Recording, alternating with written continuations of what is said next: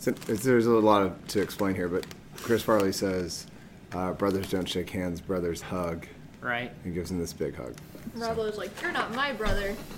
This would be a great hot mic moment. And that's why I hate Tommy Boy. Like.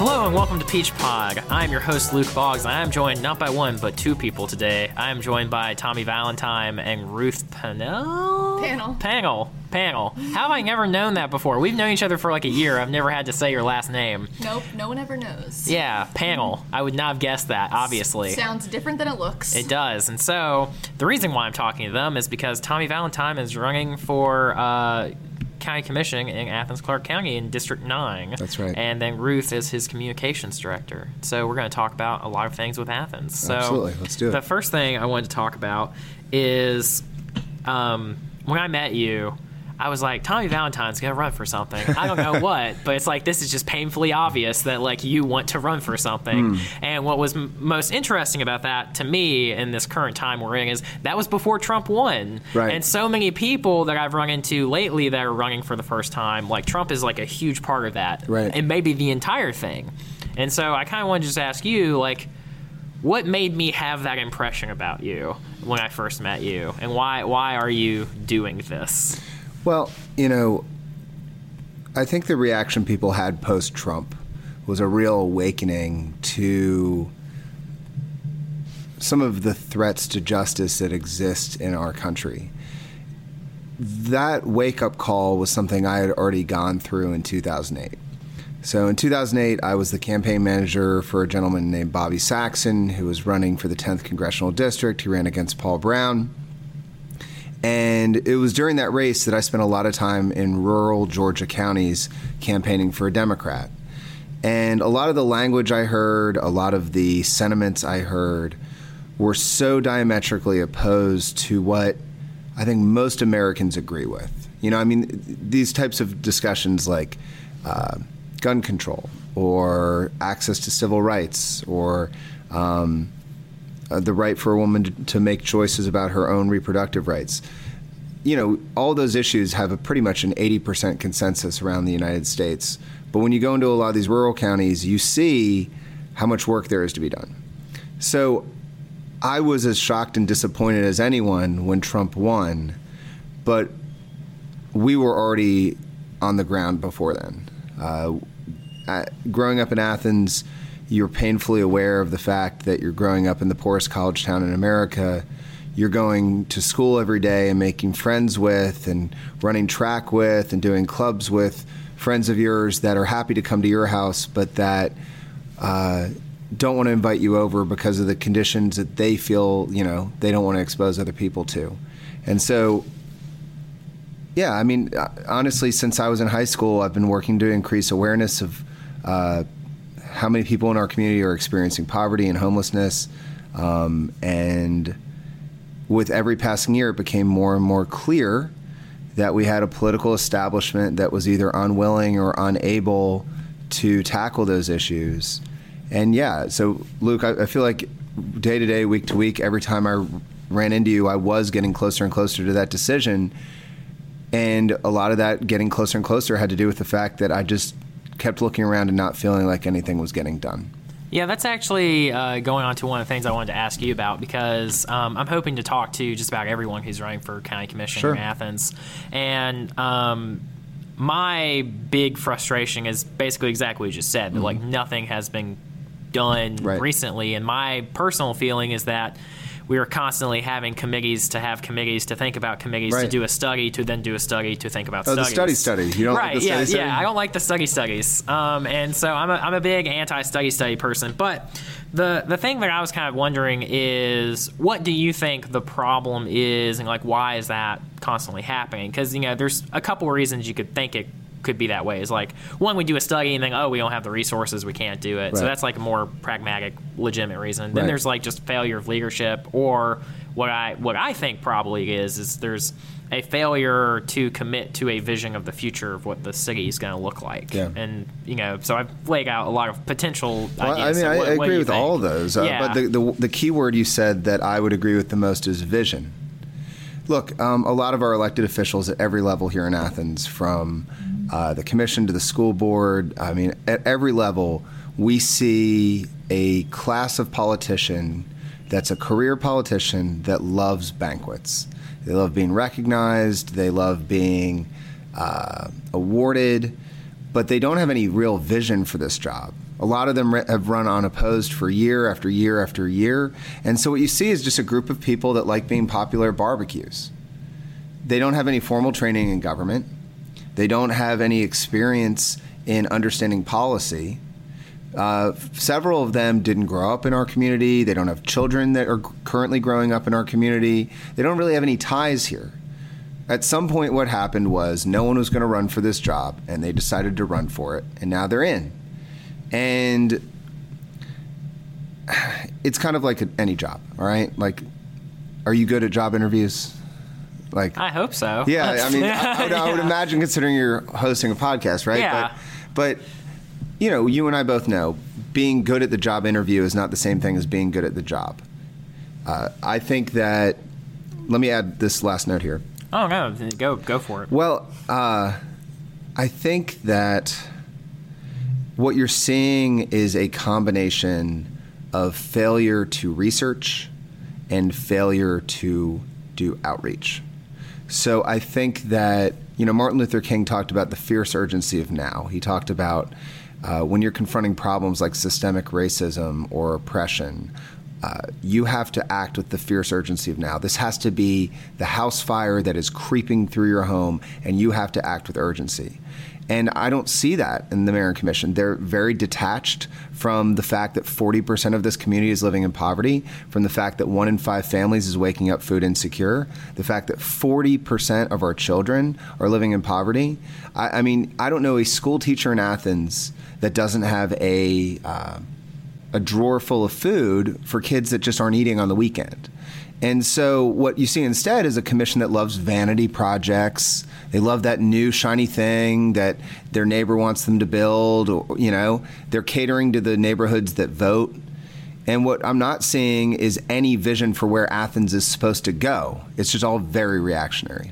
Yeah. Well, on that note, then, where does Athens need to go? What do we need to do? Well, so let me tell you a little bit about how we developed this campaign. So in 2016, in the heart of the fight over civil rights ordinances in downtown Athens, and I'm happy to talk more about that fight a little later if you're interested, but in the middle of that fight, we really just had some critical moments where we were looking at our mayor and commission and realizing they weren't listening. In particular, we had a demonstration one night where we advocated for a civil rights committee. We presented 50 cities where those committees work and what a difference they make in terms of discrimination. And I looked up and watched the mayor and commission as each person got up to the podium, including people of color, people that were impoverished, and I watched their eyes just glaze over at the mayor and commission. And so, for one, we need to go to a place where that doesn't happen anymore. Yeah. But what we decided is we have a problem in Athens where people don't listen. And so we did what was, I think, pretty unique. We did, my degree, my master's is, I have a master's of public administration. And one of the things they teach you about developing policies, you have to do a needs assessment. And part of that is you have to go to the people and find out what they perceive their needs to be. Right. So we held a series of community meetings at Lay Park in our district. We held them for months. And during that process, we paid close attention to what people's fears were, what people's hopes were, what their wildest idea of a solution might be. And we slowly whittled away until we ended up with a 6-category platform that will soon have a 7th category. But we've stuck to those 6 categories since 2016. We've been running on this for about 18 months. We've been consistent. And that vision is a vision of a city that can offer opportunity and justice for all. Yeah, and I wanted to hit on your campaign structure because when I kept bugging you to do this because you've been very busy, one of the things I thought was really noble is the fact that you wanted to do it with Ruth. Yeah. And you wanted to do it with your campaign staff, which then made me, sort of like click the pieces together when I was like looking at your social media, and then I try to do a little bit of research for this show. So I looked at your website. You're basically invisible on it. I can't find you. There's no About Tommy page. Like that was Tell me about it. Yeah, there's no About Tommy page, but there was a staff page, which is usually not a thing on campaigns of the size of President Obama's or the size of yours. Anything in between. I've never seen a staff page before, so I thought that was really interesting. And my favorite part about the staff page is there's a picture of all, I think, 5 people, and you're in the middle, and you're not labeled. Yeah, well, so technically not staff. So, right. Well, I mean that's true. So I think that what you described is not a mistake. I would hope not. No. I mean, because if you accidentally came to that, it would be amazing. I like most people our age. I was very inspired by Bernie Sanders, and Bernie has made a career out of keeping focused on the issues and not on a biography. Right. A lot of times Franklin Pierce, one of our presidents, famously, he won the race for president on a biography that he convinced someone to write that was entirely fictional. Right. I'm tired of fictional and over-exaggerated biographies. It's not that I don't have a story. It's everyone has a story. Yeah. What we are focused on in this campaign is bringing people together, getting them united, getting them trained. And I'm interested in hearing Ruth's input on this strategy, but let me Ruth is giving me looks for the viewers at home. Let me make a note that's at least interesting to me on this. So we're in a campaign. And as part of that campaign, there's another candidate in our race. And for those of you that are listening, the other candidate in our race is also a Democrat. It's someone that we highly respect. In fact, every volunteer that volunteers for our campaign, if you're listening and you want to volunteer, we'd love to have you. But every volunteer is expected to sign a positivity pledge. They are not allowed to say anything critical of the other candidate in our race. We are focused on one thing only, which is running towards this job and connecting people to the process. Why what you just described with the staff page is so important is we've made politics all about competing personalities. It's who can tell the best yarn about their life, who can be the most colorful character. Clearly, we just have to look to the White House for that. And so what we've decided is, look, if we want to see the kind of radical transformative change in Athens that Athens will need to have to no longer hold the title of poorest college town in America, it's not going to be about who's the best person. It is about who is going to have the strongest coalition that is going to be able to work citywide. Because I will be one of 10 commissioners.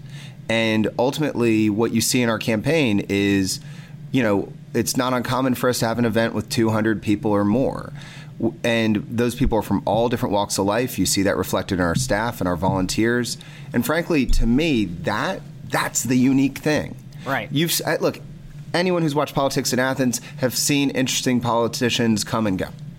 What's interesting about our race and what we hear about all the time is that it is rare to see a group of people coming together from all walks of life, from all racial backgrounds, from all gender identities, orientations, immigration statuses.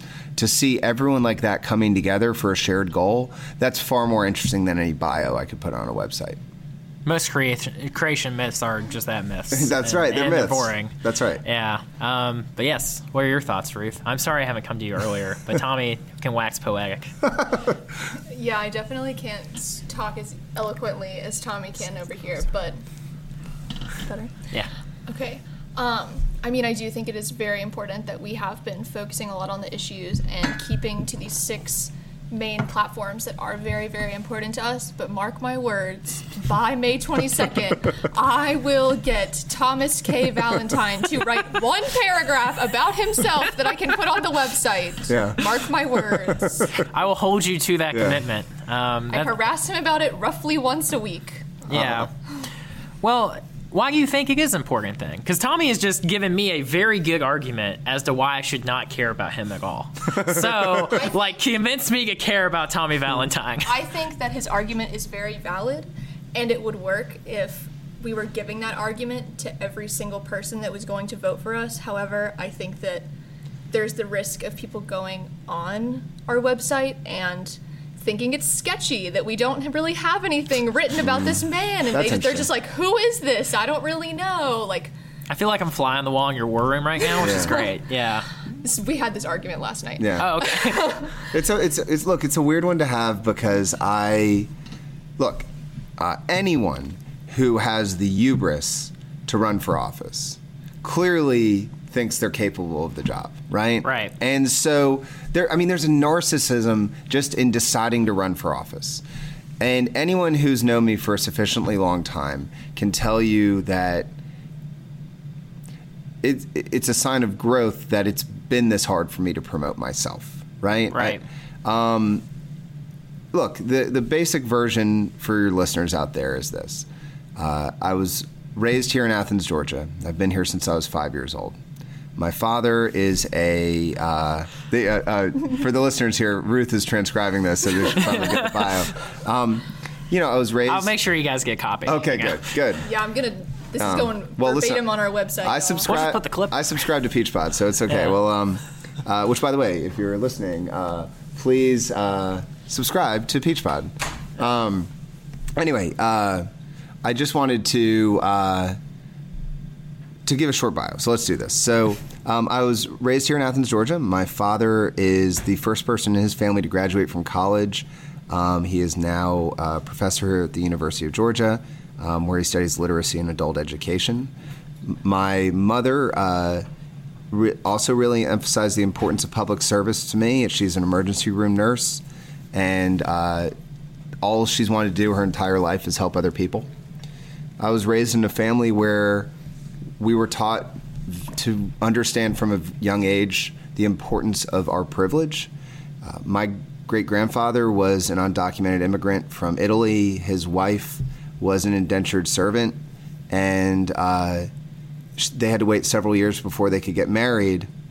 My last name is Valentine because my grandfather, there was so much fear about Italians, the same way you see fear right now about immigrants, that Valentino wasn't a safe name to have. And also Italians, while not as severely, were also affected by redlining. And so they were considered a mark against an area, so it was easier to get a home with the name Valentine. And so I grew up in that kind of swirling mixture of education and service and understanding of privilege. I went to school to Gaines, Hillsman, and Cedar here in Athens. I made a lot of good friends, and a lot of those friends were people that came from different backgrounds. That's where I learned that not everyone was coming home to a warm meal on the table or a safe place to study. And I watched a system that sorted me into spectrum, and friends of mine that honestly were way smarter than I was were just ignored largely due to the color of their skin. In high school, I fell in love with hip-hop, and I became a battle rapper. So I was a battle rapper for about 5 years. I ran a record label here in Athens, which is where I learned a lot about the importance of being an entrepreneur, and managed bands and hip-hop artists. And in 2008, while living in the district I'm now running for, in that district, the Obama headquarters opened up in 2008. And that was the first time I thought, well, maybe all these skills I've learned helping to integrate the downtown music scene and working as a hip-hop promoter and artist, maybe I could use this as a community organizer or as an activist. And so I worked for Obama's campaign for a little while as a volunteer, and then I became a campaign manager for the congressional race. That race did very well. We got 40% of the vote in a district that only has 30% Democrat. We actually outdid Obama in our own district, which was quite a feat. And I went back to school for poli-sci. I went and worked corporate for a few more years to better understand management and profit and loss statements and how economics worked. Came back and did here to Athens and got a master's in public administration and policy, and left out the most important part, which is where I married my wife 7 years ago on Monday. Oh, congratulations. Thank you. And yeah, it was during the master's and learning all about public administration and policy that it just hit home once again how much work there is to do in this city. And I had, throughout this period of time, been doing poverty awareness benefits. I had been working with local artists. I've been doing everything I could to try to support this community. And then finally, the straw that broke the camel's back was 2016, the fight over the downtown discrimination ordinances.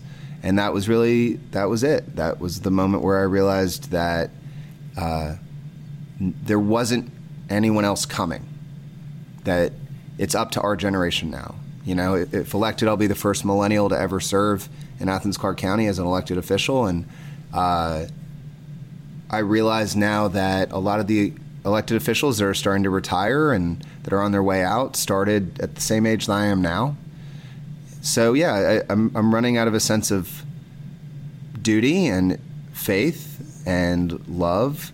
And but the most important belief I have is that you have to bring people in the process that, frankly, it's going to take as much energy to upend the system as it took to create it. And so we got to start stacking our numbers. Yeah.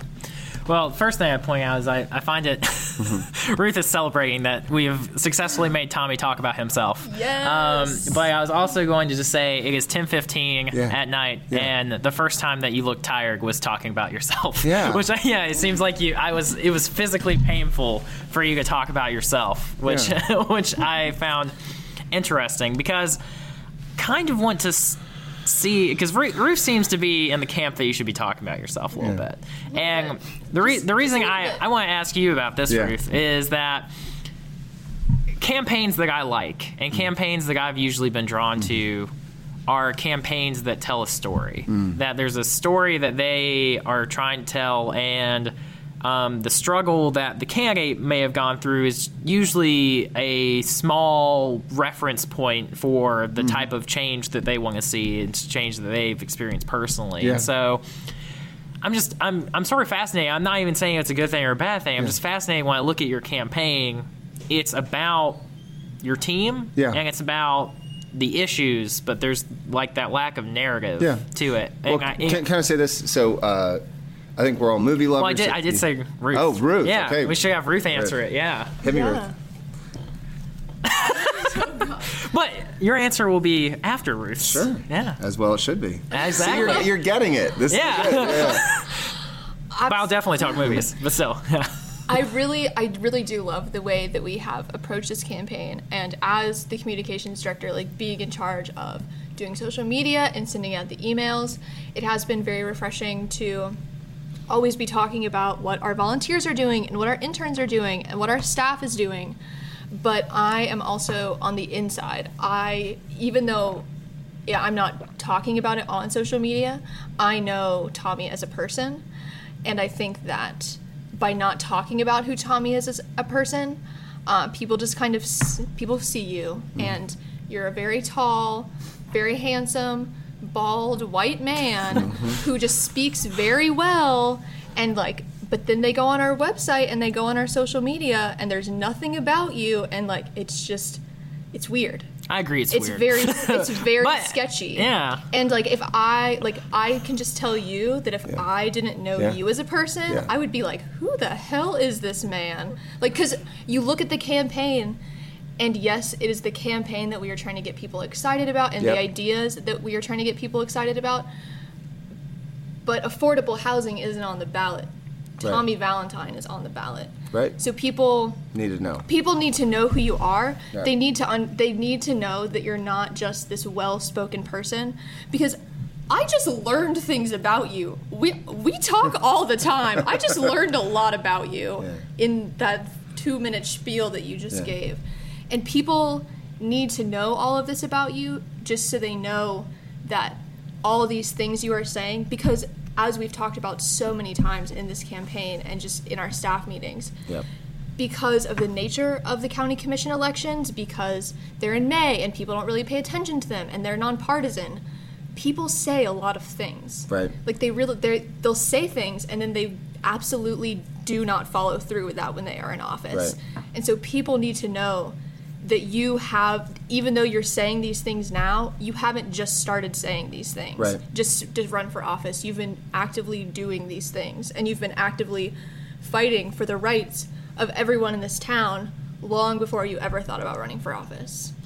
So just like a paragraph. No, listen, I hear you. A paragraph. Listen, this podcast is slowly turning into an intervention, and I really appreciate that. I did not expect this. No, I tried to give you one yesterday, so I'm really glad it's good. working. Yeah. Look, our campaign really values. We have group meets going, conference calls going. We have constant dialogue, and so, Luke, I've known you long enough to know that I trust your political acumen. So I think it's interesting that you picked this up. Yeah. And Ruth is clearly picking it up.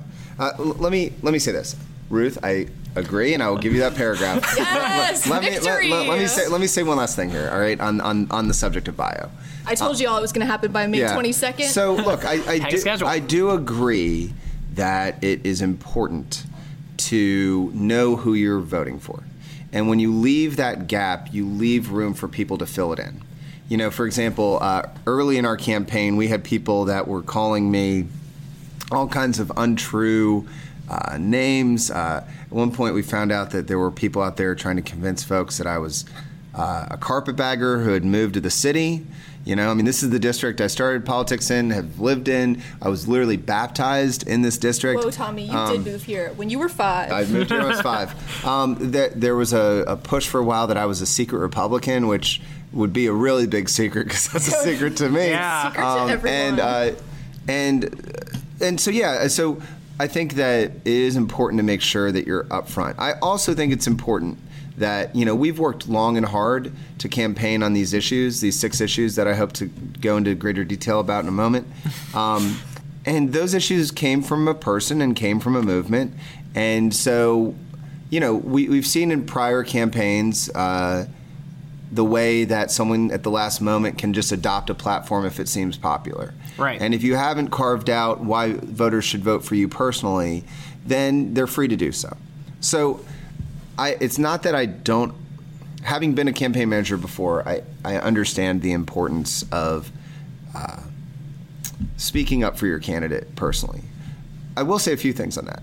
I feel like our campaign manager, Mariah, does that eloquently so that I don't have to. I think that Ruth, you and Lydia and Anna, the staff and the interns and volunteers have done so in ways that I couldn't.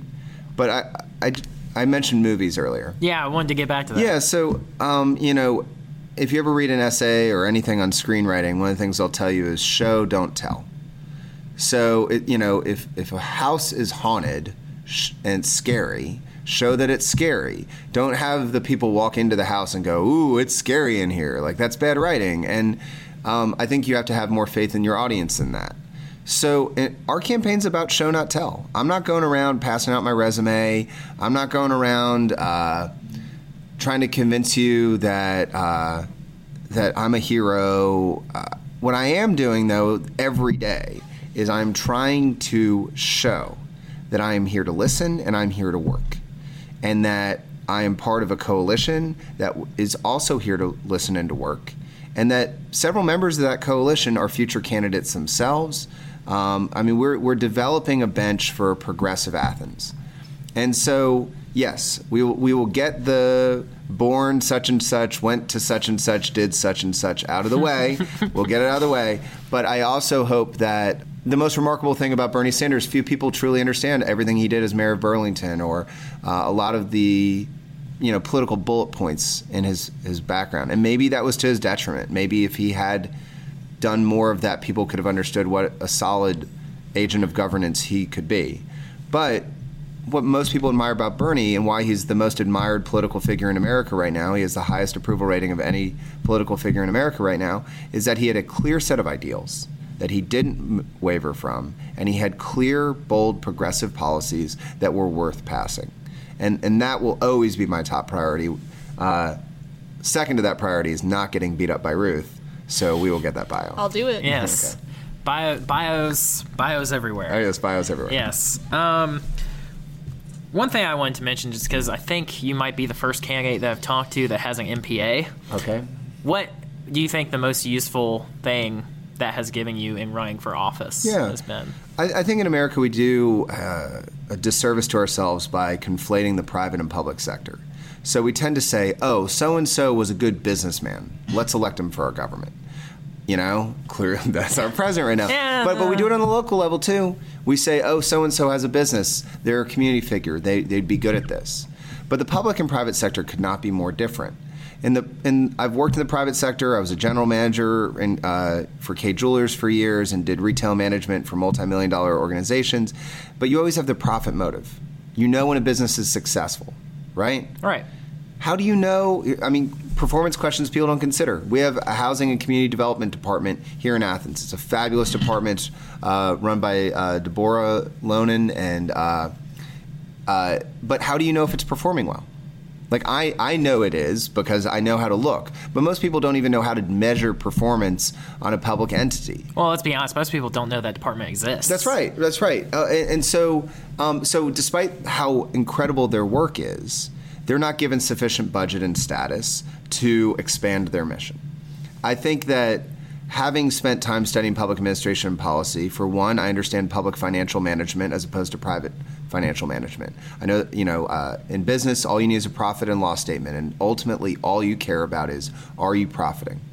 In the public sector, it's harder than that.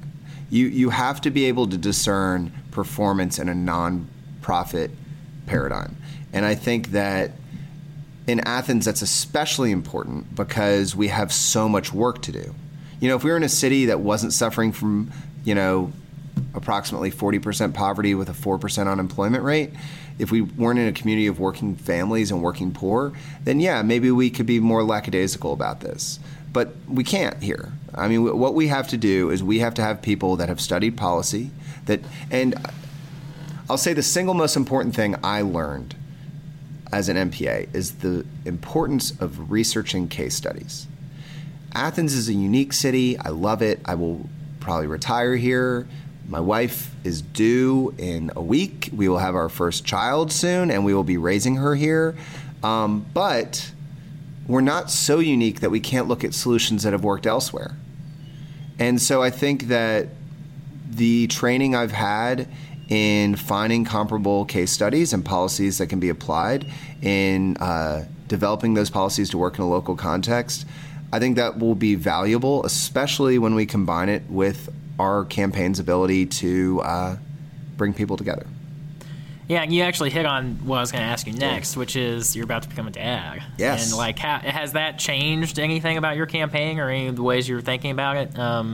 Because some of the candidates have had a more family focus and trying to think about Athens as like a family city, and I haven't seen too much of that from you. I was just kind of curious, what sort of your thoughts there on that? Well, so we talk a lot about working families, and we talk a lot about people that have slipped through the cracks. One of our 6 key components we talk about is education, especially from a lifelong learning standpoint. So I think we think a lot about human beings. Every single meeting we have, Ruth can tell you because she hears it all the time. At some point in that meeting, I'm going to ask everyone in the room to reflect for a moment on how many people woke up in Athens that morning not sure if they were going to eat. Because, if it's 1 out of 5 families, you do the math, right? It's thousands of families that woke up this morning not sure if they were going to eat. And if they did eat, it was probably sending someone in the family up to the convenience store to pick up some chips or a honey bun or something like that. So I think I've always been concerned with families. This wonderful blessing that my wife Laura and I are experiencing, the fact that we're going to have our daughter Nora, it definitely makes it personal. I think back to the night of the election, the 2016 election, Tim was, I don't think he had his baby yet, but it was on the way. Tim Denson. Yeah. It was on the way. Yeah, on the way. Yeah. And I remember how worked up Tim got that night about Trump's election and about that he was planting the flag in the sand and that he was saying, enough's enough. I'm not going to have my kid grow up in this. And that was something I could sympathize with, but now it's something I can empathize with. Being a parent, there are all kinds of parents out there. And I'm not sure what kind I'll be. I just know I'm going to try. But what I do know is that I want certain things for Nora. I grew up going downtown And if I wanted to hang out with a friend who was a person of color, I had to have advanced coping mechanisms. We had to meet by the Starbucks and then go in together, because otherwise I might get in and my friend who's African American won't get in because he'll be told that he's in violation of a dress code when he and I are dressed the same. I was always able to get in with ball caps and white shirts when my friends weren't. You know, all this stuff. I know what it's like to be pulled over in a car and be the only white person in the car and hear the way the police officer is talking to the rest of the vehicle until they lean over and see me in the passenger seat and everything changes. I've seen that kind of stuff my whole life.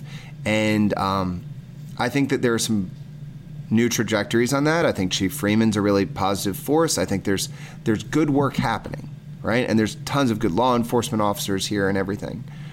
But I know that I want Nora to grow up in a world where she doesn't have to do all that stuff.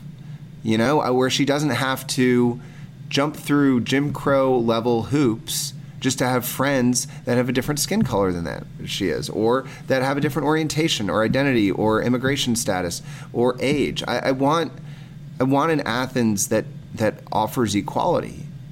And the hard part is, because our city votes about 70 to 80% Democrat, and because we're a quote-unquote blue town, we have this misconception that we're progressive. And we're not progressive. We're solidly Democrat, and there are admirable ways that we've affected the region. Just look at the Deborah Gonzalez race or Jonathan Wallace, the way we just elected two amazing candidates through activism here in Athens. But, yeah, I mean, it's hard not to get worked up thinking about the world that Nora deserves and the world that so many families in Athens deserve, and it makes it that much more personal. Yeah, well, you've been itching to talk about that, so let's talk about your platform. Sure. So we have... Ruth is excited. Yeah, so... It's a good one. Yeah, so we wanted two things here. We wanted our platform to speak to people in terms of hitting the categories where government intersects with their life. But we also wanted clear ideas we wanted to pass. And I want to let that linger for a second. That we wanted to pass. When you knock on a door in Athens, Clarke County, the first thing that they're going to tell you they care about is education. And I've watched a lot of people I respect pander to that. And by that I mean, look, I went to Clarke County schools. I am passionate about Clarke County schools. I'm on the Cedar Shoals local school governance team for my alma mater. I love Clarke County schools. And I want to support strong local public education. My wife's a public school teacher. But I'm a commissioner. And it's disingenuous for me to act like I'm a school board member. My roles and responsibilities are completely different. And so I just am tired of the pandering in general. I'm tired of candidates that get to your door and they say, like, I'll give you the pitch every candidate has said for 20 years. Well, I just think that we need a government that works better for some people that hasn't been working for. I think the government's only been working for certain people, and I think we all know who that is. And I think we need a city that works better and more efficiently and that offers more opportunity. And, you know, and they just, it's all generic. It means nothing. It's word salad. And, you know, the fact of the matter is that so much campaigning is about name recognition that if you go to that door and you say that word salad, you've missed an opportunity to connect a voter to the issues. Right. So we were very deliberate in the issues. And if you visit TommyForAthens.com, or if you go on Facebook, Tommy for Athens, or on Twitter, Tommy for Athens, and that's Tommy, Tommy, for F-O-R, Athens, you'll be able to read more about the platform. But I'd like to just kind of break through each point. Is that okay? Yeah, sure. Okay, great. We're not paying for Tom here. All right, good. So the first issue has to be the most important issue in a platform. And since Athens' number one issue is poverty, that's our first issue, is how do we reduce poverty? In the early 90s, when Athens, the city, and Clarke County, the county, merged and became a unified government, we had to pass a charter to do that.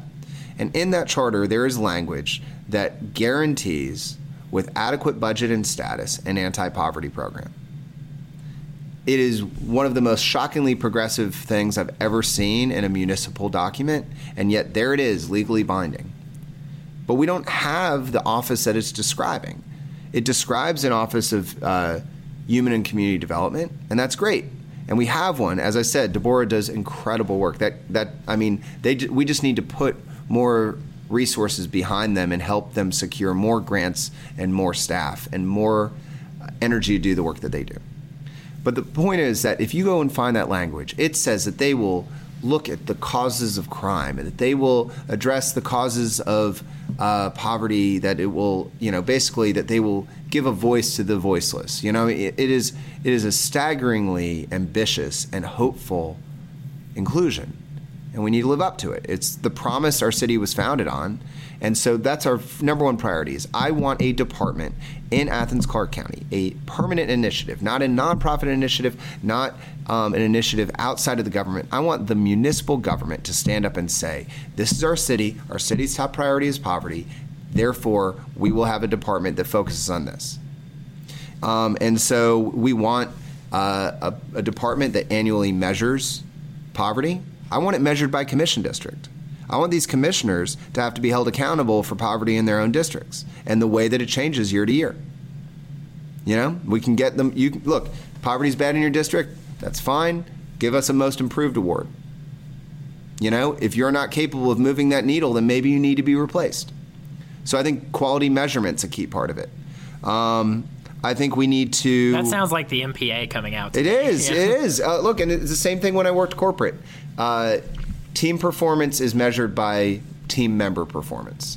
And if I was trying to determine when I was managing at K why we weren't trending in the right direction, very often it came down to one or two employees that weren't motivated. Well, the way you motivate them is you measure their performance and you give them specific updates on how they're doing. You can't do that in Athens.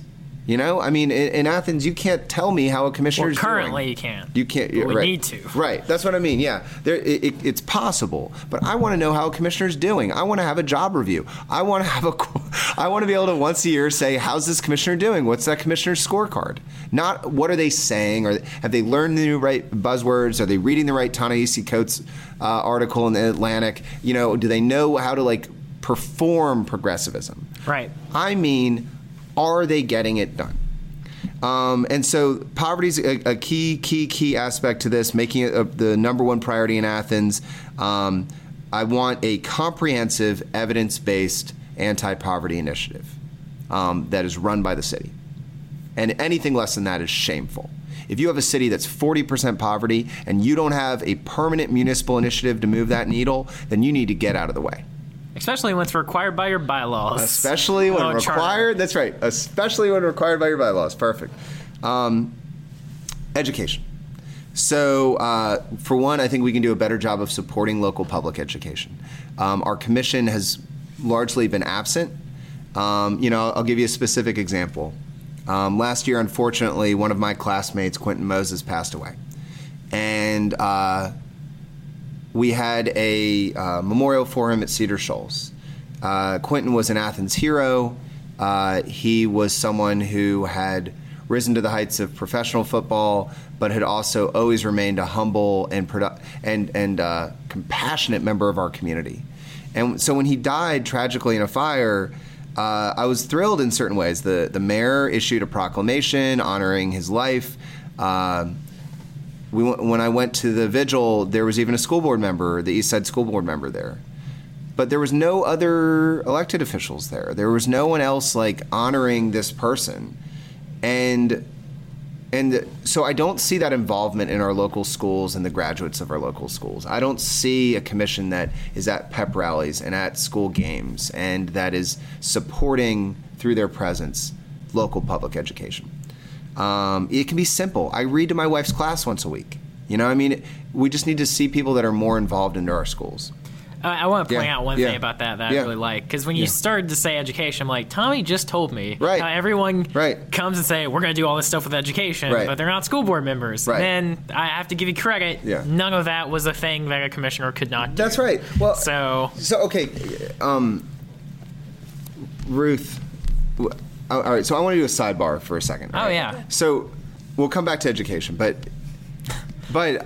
look, speaking of education, one of the more common questions, and Ruth, would you agree with this, that there's a lot of confusion in our district about what a commissioner even does? Yes. Yeah, I mean, among our staff too, right? I think there's confusion among everyone who breathes. Yes, hey, what Ruth, a commissioner what does. does a commissioner do? Don't ask me to explain this right now. A commissioner is able to get government initiatives go. Don't make me do this right now. No, I mean, look. Think about the difficulty, right? Think about the difficulty Ruth's having. To explain this. It's hard. It's a hard job to explain, right? And so a lot of times, what we say is, there's the way. When people ask me what does a commissioner do, I say, are you asking me what they currently do in Athens, Clarke County? I think that's where the real confusion comes. Yeah. Right. Or are you asking me what a commissioner could do? Most people we knock on the door don't know there's an election coming. And by the way, we're knocking on voter doors, right? They don't know who their commissioner is. They don't know. Luckily, I mean, in our district, we have Kelly Gertz, who's been a consistent voice for progressivism in Athens, and so a lot of them who do know their commissioner have very favorable opinions of Kelly. But we're just always amazed at how few people know that there's an election coming, that know there's a local government that really cares about them. And then also, so many of the people that do know there's the election, they know that Kelly's running for governor. That'll come, yeah. Yeah, later. That Kelly's running for mayor, right, and that you're running for county commission, they'll still think the election's in November. That's right. Yeah, no. And so I think that an important clarification when we're talking about the education component of my platform is commissioners have roles that are more expansive than the kind that we're seeing. Look, one of the things I really just don't like about our local government is that if you walk into our city hall, there is a wooden rail that separates the public from the mayor and commission. I promise you, if I was in the position to do so on my first day of office, I would rip that rail out. It creates this idea of a holy of holies between the mayor and commission and the public that I think is really distasteful. A commissioner should be an active member of the public. Not just at wealthy donors' houses, not just at country clubs, not just at banquets, but I'm talking about in churches, in community places where the community is really there. They need to go into districts and parts of their district that voters don't vote and see what their concerns are, because you've sworn an oath to take care of the entire city. It's kind of like the president. The president is supposed to be a commander-in-chief, supposed to care about the executive branch, supposed to deal with legislation, supposed to use the bully pulpit. They have veto powers. There's a wide variety of things that they can do. So, yes, as commissioner, I will not be able to forge formal education policy in K through 12, but there are educational initiatives we can do. I'll let me give you two other examples there. One is my district has Athens Tech in it. And as much work as has been done about connecting UGA to Athens, we have not done enough work when it comes to connecting Athens Tech to our city. And so I think we need additional bus routes. I think that we also need to leverage that workspace to do more job skills training. So I think that education is a lifelong pursuit. And our city tends to only care about it from a K through 12 level. Right now there are commercial driving licenses available. There are welding jobs that are available. These are jobs that all pay, double or triple what the average income is in Athens. And they're available, but we don't have people trained to do them. So I think that as part of an anti-poverty initiative, you have to invest in an education of that sort. And so, I think that education in that way, viewing it as a lifelong component, supporting our local public schools, those are things that a commissioner can support passionately and do through their role. Before we get on to these other issues, Luke, do you have any questions about any of the stuff we've gone over so far? No, I'm following it. Okay, good. Yeah. Good. I just, it's odd to talk this long. So the next issue I want to talk about is justice reform. The top policy we want to pass there is decriminalization. We can follow the Clarkston model if we want and do deprioritization, and I'm talking about marijuana decriminalization. Let's be bold here and not just dance around the subject. It is ridiculous. Everyone knows in 2018 that it is ridiculous. I'll give you an example. Darius Weems. Darius Weems went to Cedar Shoals. He, like me, we're Cedar Shoals alumni, and he is most known for Darius Goes West. which was Darius suffered from a severe health condition that limited his mobility and his lifespan. And Darius Goes West was a documentary about a journey he took across the country. By the end of his life, Darius was confined to a wheelchair, confined to a room, and unable to do anything aside from inspirational speeches via Skype to other areas around the country. Despite that fact, during an arrest of his roommate, his room was searched, and he had sufficient marijuana on there to be arrested on intent to distribute. Darius Weems was not the kingpin of crime in Athens, Clarke County. Darius Weems was a young man that was dealing with a lot of pain. And the fact that we still live in a city where someone like Darius, near the end of his life, rest in peace, Darius, that near the end of his life, he would be arrested over a plant that grows in the ground is ridiculous. We are ruining lives. The data show us that white folks and black folks use marijuana at the same exact rate. But if you are an African-American person, you are far more likely to end up with a drug-related felony. You're more likely to be pulled over in the first place. If pulled over, you're more likely to be searched. Once you're searched, you're less likely to be able to defend yourself in the judicial system. And as a result, we end up with a bunch of people walking around with a felony, which we in this campaign tend to refer to as the Scarlet F. Because once you have that, the idea of a new Jim Crow is true. You can be denied housing. You can be denied employment. You can be denied a scholarship. That's one thing I don't think people realize, is these drug-related arrests are directly related to people not being able to pursue a secondary education. And what I think is so objectively cruel about this is we know how many of our former presidents have smoked marijuana. Pretty much all of them. Right. We know that most Americans have. And so the fact that we are still doing this is insane. We all know it's insane. It's the final days of alcohol prohibition, but we're still putting people in jail and treating them like they're the Al Capone mob. And so Clarkston demonstrated the way this works. You reduce it to a citation. It's a fee. The city's happy, makes additional revenue. The person's happy. They're not serving a jail sentence. And we can move on with our lives and stop destroying lives over marijuana. It's costly, it's destructive, it's unethical. Stop scarlet effing people. Stop scarlet effing people. That's right, I like it. That's what you're here for, hi-oh. To bring myself back from the redemption of my embarrassing last comment. I love it. Not being able to explain the commission in 10 sentences or less. It's difficult to explain.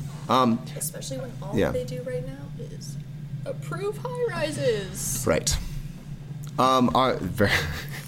That can be Ruth's segue. Platform. No, when Ruth runs, that'll be. Qualifying hasn't. That's right, Ruth. Yet. There's still time. I'm trying to do my homework, okay. y'all. All right. Justice reform also includes a civil rights commission or committee, permanent and municipal. It also includes comprehensive anti-discrimination ordinances. Moving on from that, we also need to talk about economic justice. We need a living wage in Athens, a fair and living wage of no less than $15 an hour. I understand that the state preemption laws make that difficult. You knew exactly what the look in my eyes was. Look, I get it. The thing is, though, I just am so tired of the excuses. If you're a commissioner and you say, well, I can't do that because the state capitol won't let me, then why don't I ever see you down at the Capitol? Why aren't you down there advocating? Why aren't you lobbying these legislators? Why aren't you on television? Why aren't you on the radio? Why aren't you using bully pulpit? Why aren't you doing the job of convincing the state legislation? I guarantee you this, you have a louder voice than a lot of the other people in your district. So if you're not putting the pressure on them, look, Amendment 1. 2 years ago, Amendment 1 tanked. It's the governor's attempt to take over our local schools. During that period of time, I, like a lot of progressives in this town, made strange, sudden friends with a lot of conservative people. Why? Because there is a general consensus that as Americans, we have the right to govern locally. And, we need a city that protects that right. And one of those rights should be being able to set local wages. So I think that we need an economic justice component that says we need to remove the barriers in Athens that have prevented the creation of an African-American middle class. We need to be deliberate about removing discrimination in the workplace. We need to fight for higher wage-paying jobs and attract high wage-paying employers. We need to invest in job skills training. But all of that is worthless if we do not have a fair and living wage. And as one aspect of economic justice, I also want to say, just because we're at UGA, I'm so thrilled to see that UGA now has a union. I think that's excellent, and I think that we need more labor protections for local workers. I'll pause for a moment because I know we're on 4 of 6. Yes. Thoughts or feedback so far? What do you think? I'm enjoying the fact that this has you more fired up than talking about you, and you don't look tired anymore. So that's good. He does not like talking about himself. He does not, and it's obvious that this is authentically what your campaign is about. So that part is good. Thank you. Constructive criticism. Yes. This is building good solutions to the problems, but I don't see a coherent vision of this is the Athens of tomorrow. Sure. What is the Tomorrowland of Athens? So I think that's a great point. Our slogan, which usually campaign slogans are just kind of building a better tomorrow. Right, yeah. Athens 2.0, a fairer city for you and me. Those slogans are just claptrap. Ours came together really because it reflects our vision. Ours is opportunity and justice for all. I want to live in a city where everyone in the city has equal access to opportunity and where everyone in the city can expect equal treatment in terms of justice. That's not controversial. That should be the very base level of what we need. One of the remaining platform planks that I hadn't gotten to is transportation. And it's a good example of this. The most common way that people interact with their local government is transportation. They drive on local roads that are maintained by the city. Maybe they're worried about going too fast so they're not pulled over by an officer of the city.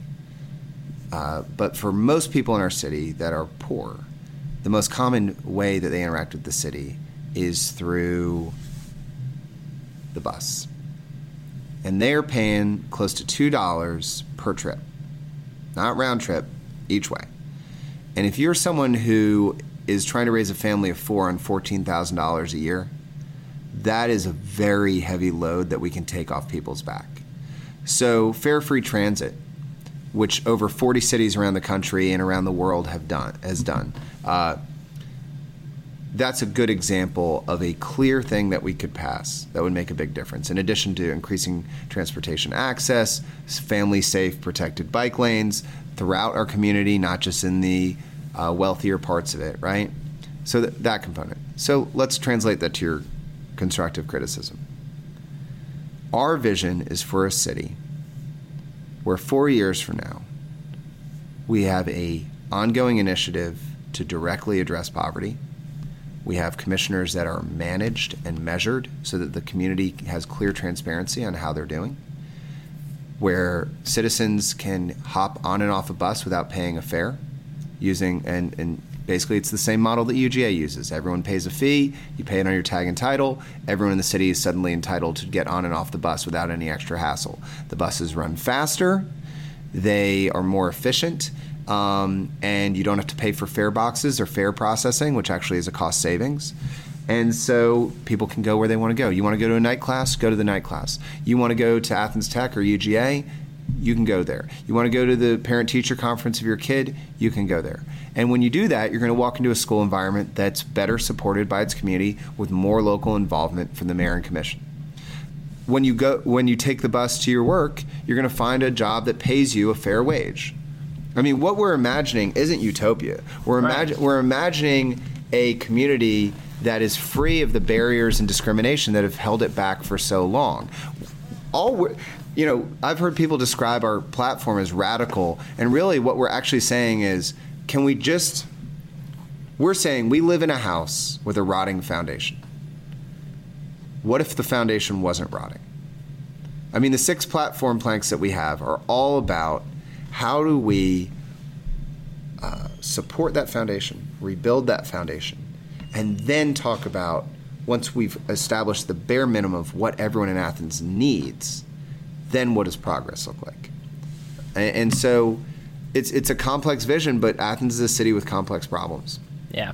Well, we're coming on the end of our time, so I have 2 questions left. Due to someone needing to vacuum this nice room we're in UGA. Yeah. This is for you, Ruth. Tommy obviously wants to win. That's his goal. And you obviously want him to win because you're working for him. I do. Beyond that, what is your goal for this campaign? As a, someone working on it, someone devoting a lot of time to it, losing sleep over it. What you want to see out of this campaign besides Tommy winning? I mean, independent of him winning or losing. I think one of the most important things that we do is the issues that we talk about.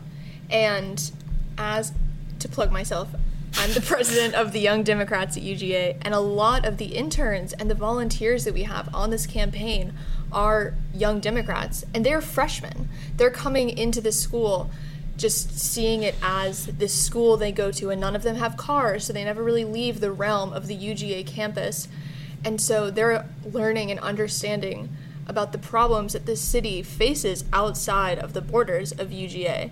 And I think that that is incredibly important work because as students, we are incredibly privileged to have the time and the money and the resources to really be able to put work forward to make Athens a better place than we left it. And so I think just talking about the issues and advocating for the people of this town, it has been a really, really positive step. And I think that it's doing a really great thing, just helping to teach these young minds about all of the important issues that Athens faces, that a lot of them, quite frankly, can be pretty attributed to some of the things that UGA does. Not pay its workers a living wage. Yeah. And I think I will highlight that I think in my years at UGA Young Dems, this has been one of the stronger, more locally focused, times at leadership. So good work on that. That was on purpose. National politics are really depressing. Oh, yeah. Yeah, it's terrible. And so the last question that I always ask to wrap up this show, and I don't know how we'll handle it with two guests, but we'll figure it out, is I like to flip the table and have you guys ask me something, which you've already kind of done a little bit, but so all right, so I got a question, and then I do want to say, listeners, so that I don't do the Rick Perry, I have there's three things and I forget one. The other issue we haven't talked about tonight, but is affordable housing, which is our sixth platform plank, and we're about to introduce an environmental plank. If you're interested in affordable housing, especially as a means of addressing poverty, we invite you to visit our Facebook page where we did a shameless plug. We did a virtual town hall that over 1,000 people have seen or engaged with. We also are holding a town hall and potluck on affordable housing at First AME Church in our district this Sunday with a panel of experts on housing. And so I just want to make sure that that's out there so that we didn't leave the sixth one hanging. Yeah, and it's only leaving because a underpaid UGA worker needs this room. Well, so that's my question. All right, so here's the thing. I'm going to share some with you. Here's the question. All right. When I was an undergrad here, I was driving to campus one day, and I was idling near the bus stop over by Mama's Boy, and I saw this guy, and he was just the most overtly poor person I'd ever seen, because poverty tends to disguise itself. His clothes were torn, everything he had was in plastic bags. And I drove by him, and I very briefly saw him, and then I did what a lot of people of privilege do. I felt good about myself for seeing him. Oh, I must be a good person for seeing him, And then I drove onward to the building we're sitting in right now recording this, and I went to work on a paper. And by then, as you can imagine, I wasn't thinking about him anymore. I wasn't seeing him. I was working on this paper. I was self-absorbed. And so then I finished my paper. And I printed out the paper, and I was very happy with myself, and I started walking down the stairs, and as I was walking out, I said goodnight to the custodian. And the custodian was the guy I had seen earlier. And I guess some of the clothes he had in his bags were his UGA uniform. And I've never stopped thinking about that, about what it's like to work full-time and not be able to expect a basic decent amount of living, So my question to you is, we've talked a lot about our platform, our campaign, our philosophy. I've been given some homework as a result of today. Yes. I have to go write a bio. Victory! But I mean, Luke, you, and I want to hear Ruth's question to you as well, but you've lived in the city for quite some time. You're familiar with it. You and I have worked together on things before, like trying to, working to support and reform the local Democratic Party. What is going to have to happen at the mayor and commission level so that we don't have to have working poverty to the level I just described? Like, what is it going to take for us to turn that corner? Yeah. I have to admit that's hitting me hard emotionally. Yeah. So I'm trying to fight through that for a second. But I'm from South Georgia, which is a very interesting animal because where I'm from is from Camden County, Georgia, which is actually a lot like Athens in the sense that there is a local population that is very, very poor, but then there's this transient population because of a Navy base that's very, very different. And so there's always that weird kind of like, these, the locals have a dynamic and the transplants have a dynamic. And the thing that I think Athens suffers from deeply, that Camden County also suffered from deeply, is only understanding the problems and the needs of one part of that population. And they did a good job understanding, like, hey, this is how we can get some economic development. This is, the things we need to see downtown. And so, from that viewpoint, if you look at what the mayor and commission has done, in my opinion, makes 100% sense. Because they are focused on that one piece of the pie, and they are really aggressively pushing things that will help them. Why are there so many downtown high-rises? Well, that's what that population wants in Athens. That's what they need in Athens because they want to be closer to downtown. They want to be spending their parents' money downtown, and that's why they focus so hard on that, and that's why everything that we've been talking about tonight has been much, much harder. And unfortunately, that's because the current commission, that's where their butter gets bread. Yeah, their bread gets buttered, rather. Sure. Well, I think it works backwards. Yeah, it kind of does. The butter gets bread. Yeah, but to change that, and this is kind of why I hit the larger vision of Athens thing, is because I feel like people understand how to make Athens great for you and me and Ruth and people that have the opportunity to go to college and have those sexy tech jobs and have Athens have a lot of things that we would like to see, but I think there's a lack of empathy from people who work on the mayor and commission and run for those positions of the real plight of people who are people that work really, really hard and people that care really hard about their community, but life has screwed them over so much that they are just trying to keep going, and then many of them have given up. And I think part of that is because they don't hear anything and they don't feel heard, and part of it is because they've been let down too much. And I don't know how to fight that, and that's sort of the thing that I've struggled with, and I've tried because I've had several other conversations with folks about running Athens, and this is just a recurring hole in my heart with it because it is so hard, and so much of it is beyond what the current frame of mind is willing to accept that we can tackle. And I think on that front, it's going to take a real commitment to every day waking up and looking at the numbers that you talked about and seeing how unacceptable they are. Because even if Athens was only 5% poverty, that would be unacceptable.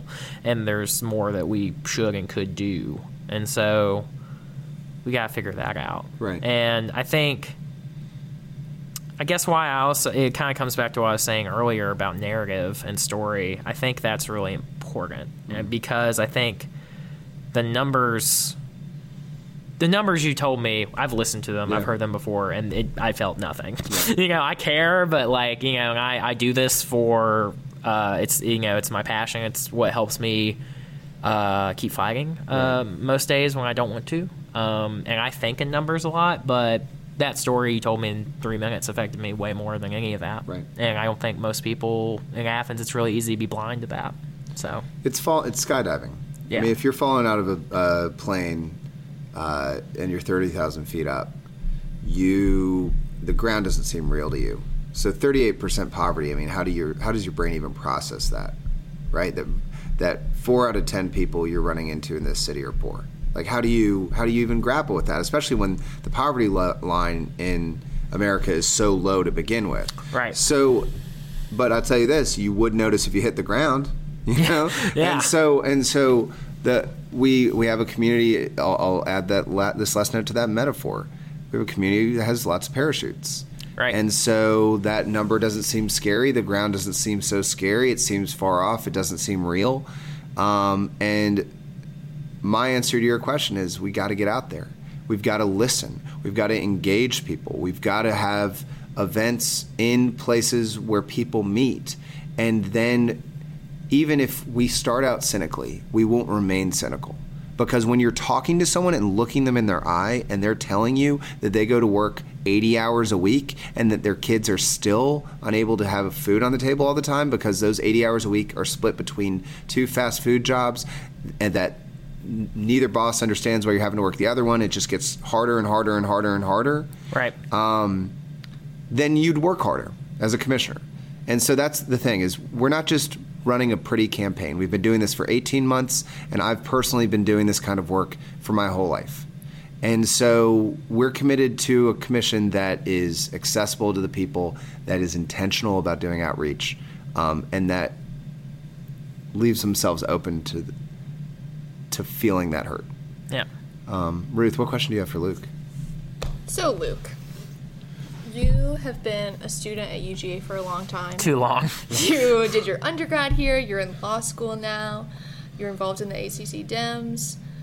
You're involved with Young Democrats of Georgia now.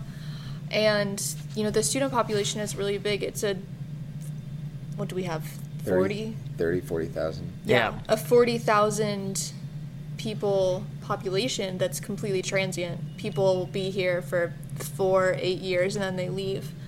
But that's a huge chunk of our population. So, and I obviously have my thoughts about this because I spend so much time with the students. But what do you think is like the most important thing that students can do to actually help make an impact towards the issues that the people who actually live here and who have always lived here and will always live here face?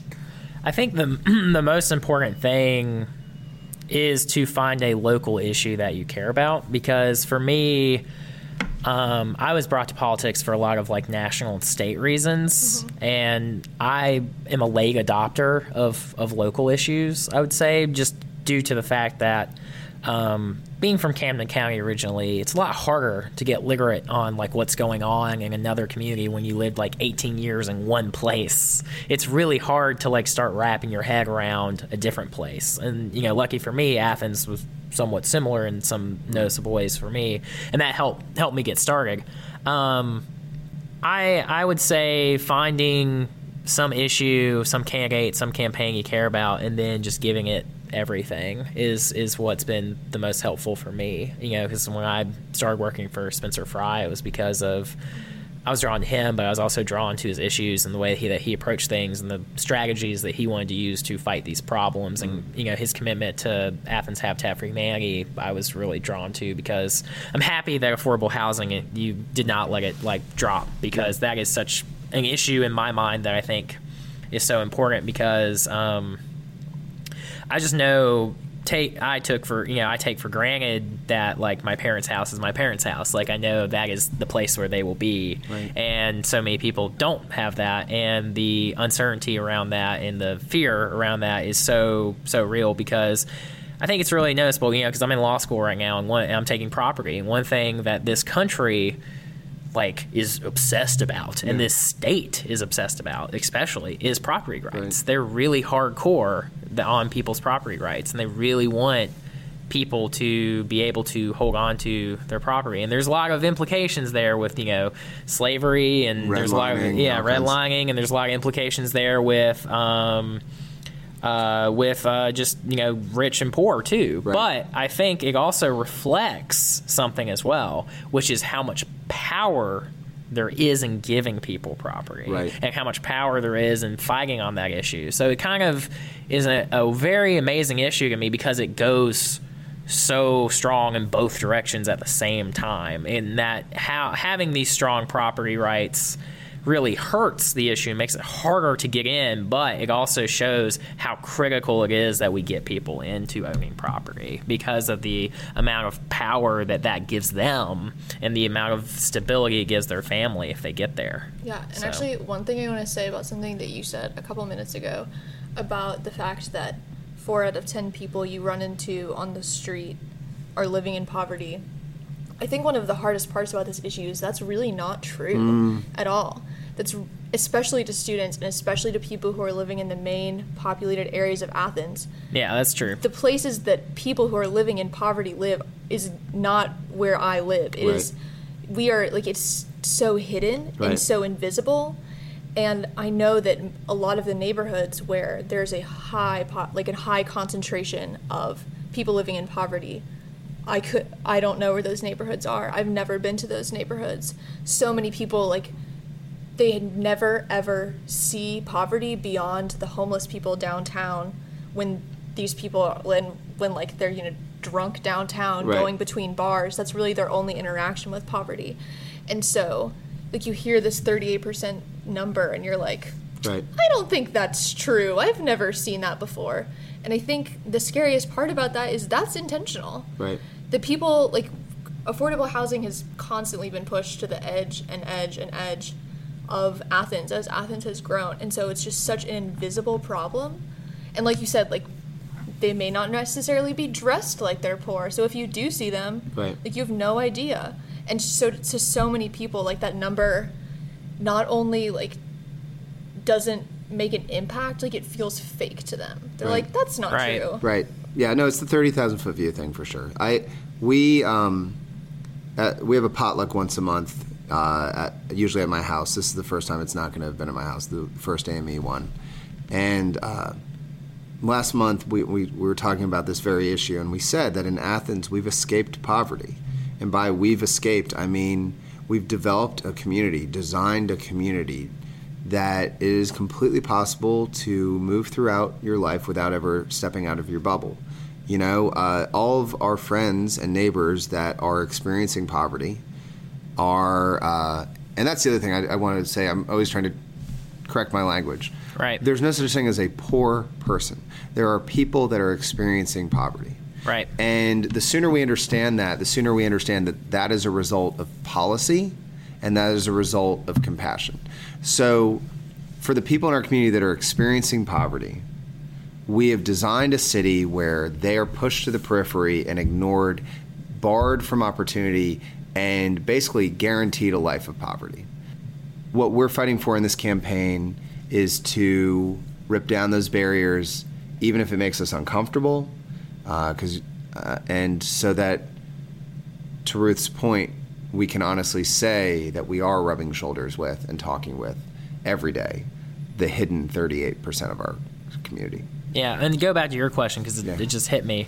I think, because I've been here since 2011, the big thing that I have noticed is what Ruth hit on, which is that the people experiencing poverty in Athens are slowly being pushed further and further out of Athens. And that is a literal pushing. It is a geographical movement that neighborhoods that I knew when I got to Athens, like, oh, that's, you know, and a neighborhood experiencing poverty has now become student housing effectively. You know, it's houses that are now being rented out by like 3 UGA students when it used to be a family trying to make it. And so I think going forward, being on the commission, there's going to have to be an active thought process of when the future of Athens is planned in that big macro way that I keep thinking about, is that 38% has to be part of that. And we can't abandon them to, you know, Oglethorpe County, which a lot of people, until they're not even in Clark County anymore. And I mean, it's getting close in some places. They're getting pushed outside the perimeter. Yeah, we have there's this is my last plug for the website and the forum, but you know, Mariah Parker, who's our incredible campaign manager, she and I had this virtual town hall on this subject. Ruth very kindly shot it for us and helped us post it. If you watch it, at one point you will see me briefly when the camera falls over. Yeah, it's true. It's true. It's true. But there, you know, during that like 80-minute conversation, we outlined 15 different strategies that other cities are using, things from trust funds to granny flats to inclusionary zoning. There are ways that you can address affordable housing in a community like ours. And Luke, I mean, you said it way better than I have ever thought to say it, which is that land is power. Land is power. I mean, we recognize money's power, that knowledge is power, but land is power. And the sooner we can help people in our community own the properties that they're paying for every month, the sooner we can move away from a rent-based local resident economy to a homeowner-based resident economy. Especially considering some of these people probably could buy the home they're in. They just don't realize it. They don't realize what resources are available. Their family have been denied access to capital for generations. If you read Mirsha Baradaran's book, The Color of Money, it talks a lot about how things like the Freedmen's Bureau have eroded faith in the African American community in banking, and that's on top of Jim Crow and redlining and everything that's completely eroded their ability to own land. But the sooner we help our neighbors afford housing, the sooner we ensure that additional housing units that are built contain a certain number of units that are tied to actual affordability, the sooner we'll have some real justice. Yeah. Well, we have a lot of work to do. Yeah, we do. So we better stop talking, start getting to it. Yeah, I love it. So thank you both for being on. This was a great conversation. If you want to work for a super cool campaign, sign up at TommyForAthens.com. I hear there's a bio coming soon. Yes, there it is. Yeah. And if you have any questions and you're listening to this, honest to God, we do this all the time. You can call me. My phone number is 706-296-3583. Lord knows if you've listened this long, you've earned You that. want more. Well, I just mean you've earned that phone number. Call me or text me, 706-296-3583. We'd love to hear your concerns or get you plugged in. All right. Well, thank you, guys. Thank you. That's our show for the week. If you like what you heard, share the show with a friend and go over to iTunes and give us a rating or a review. It really helps other people find our show. We'll be back with another episode of Peach Pod next week. Until then, take care, y'all.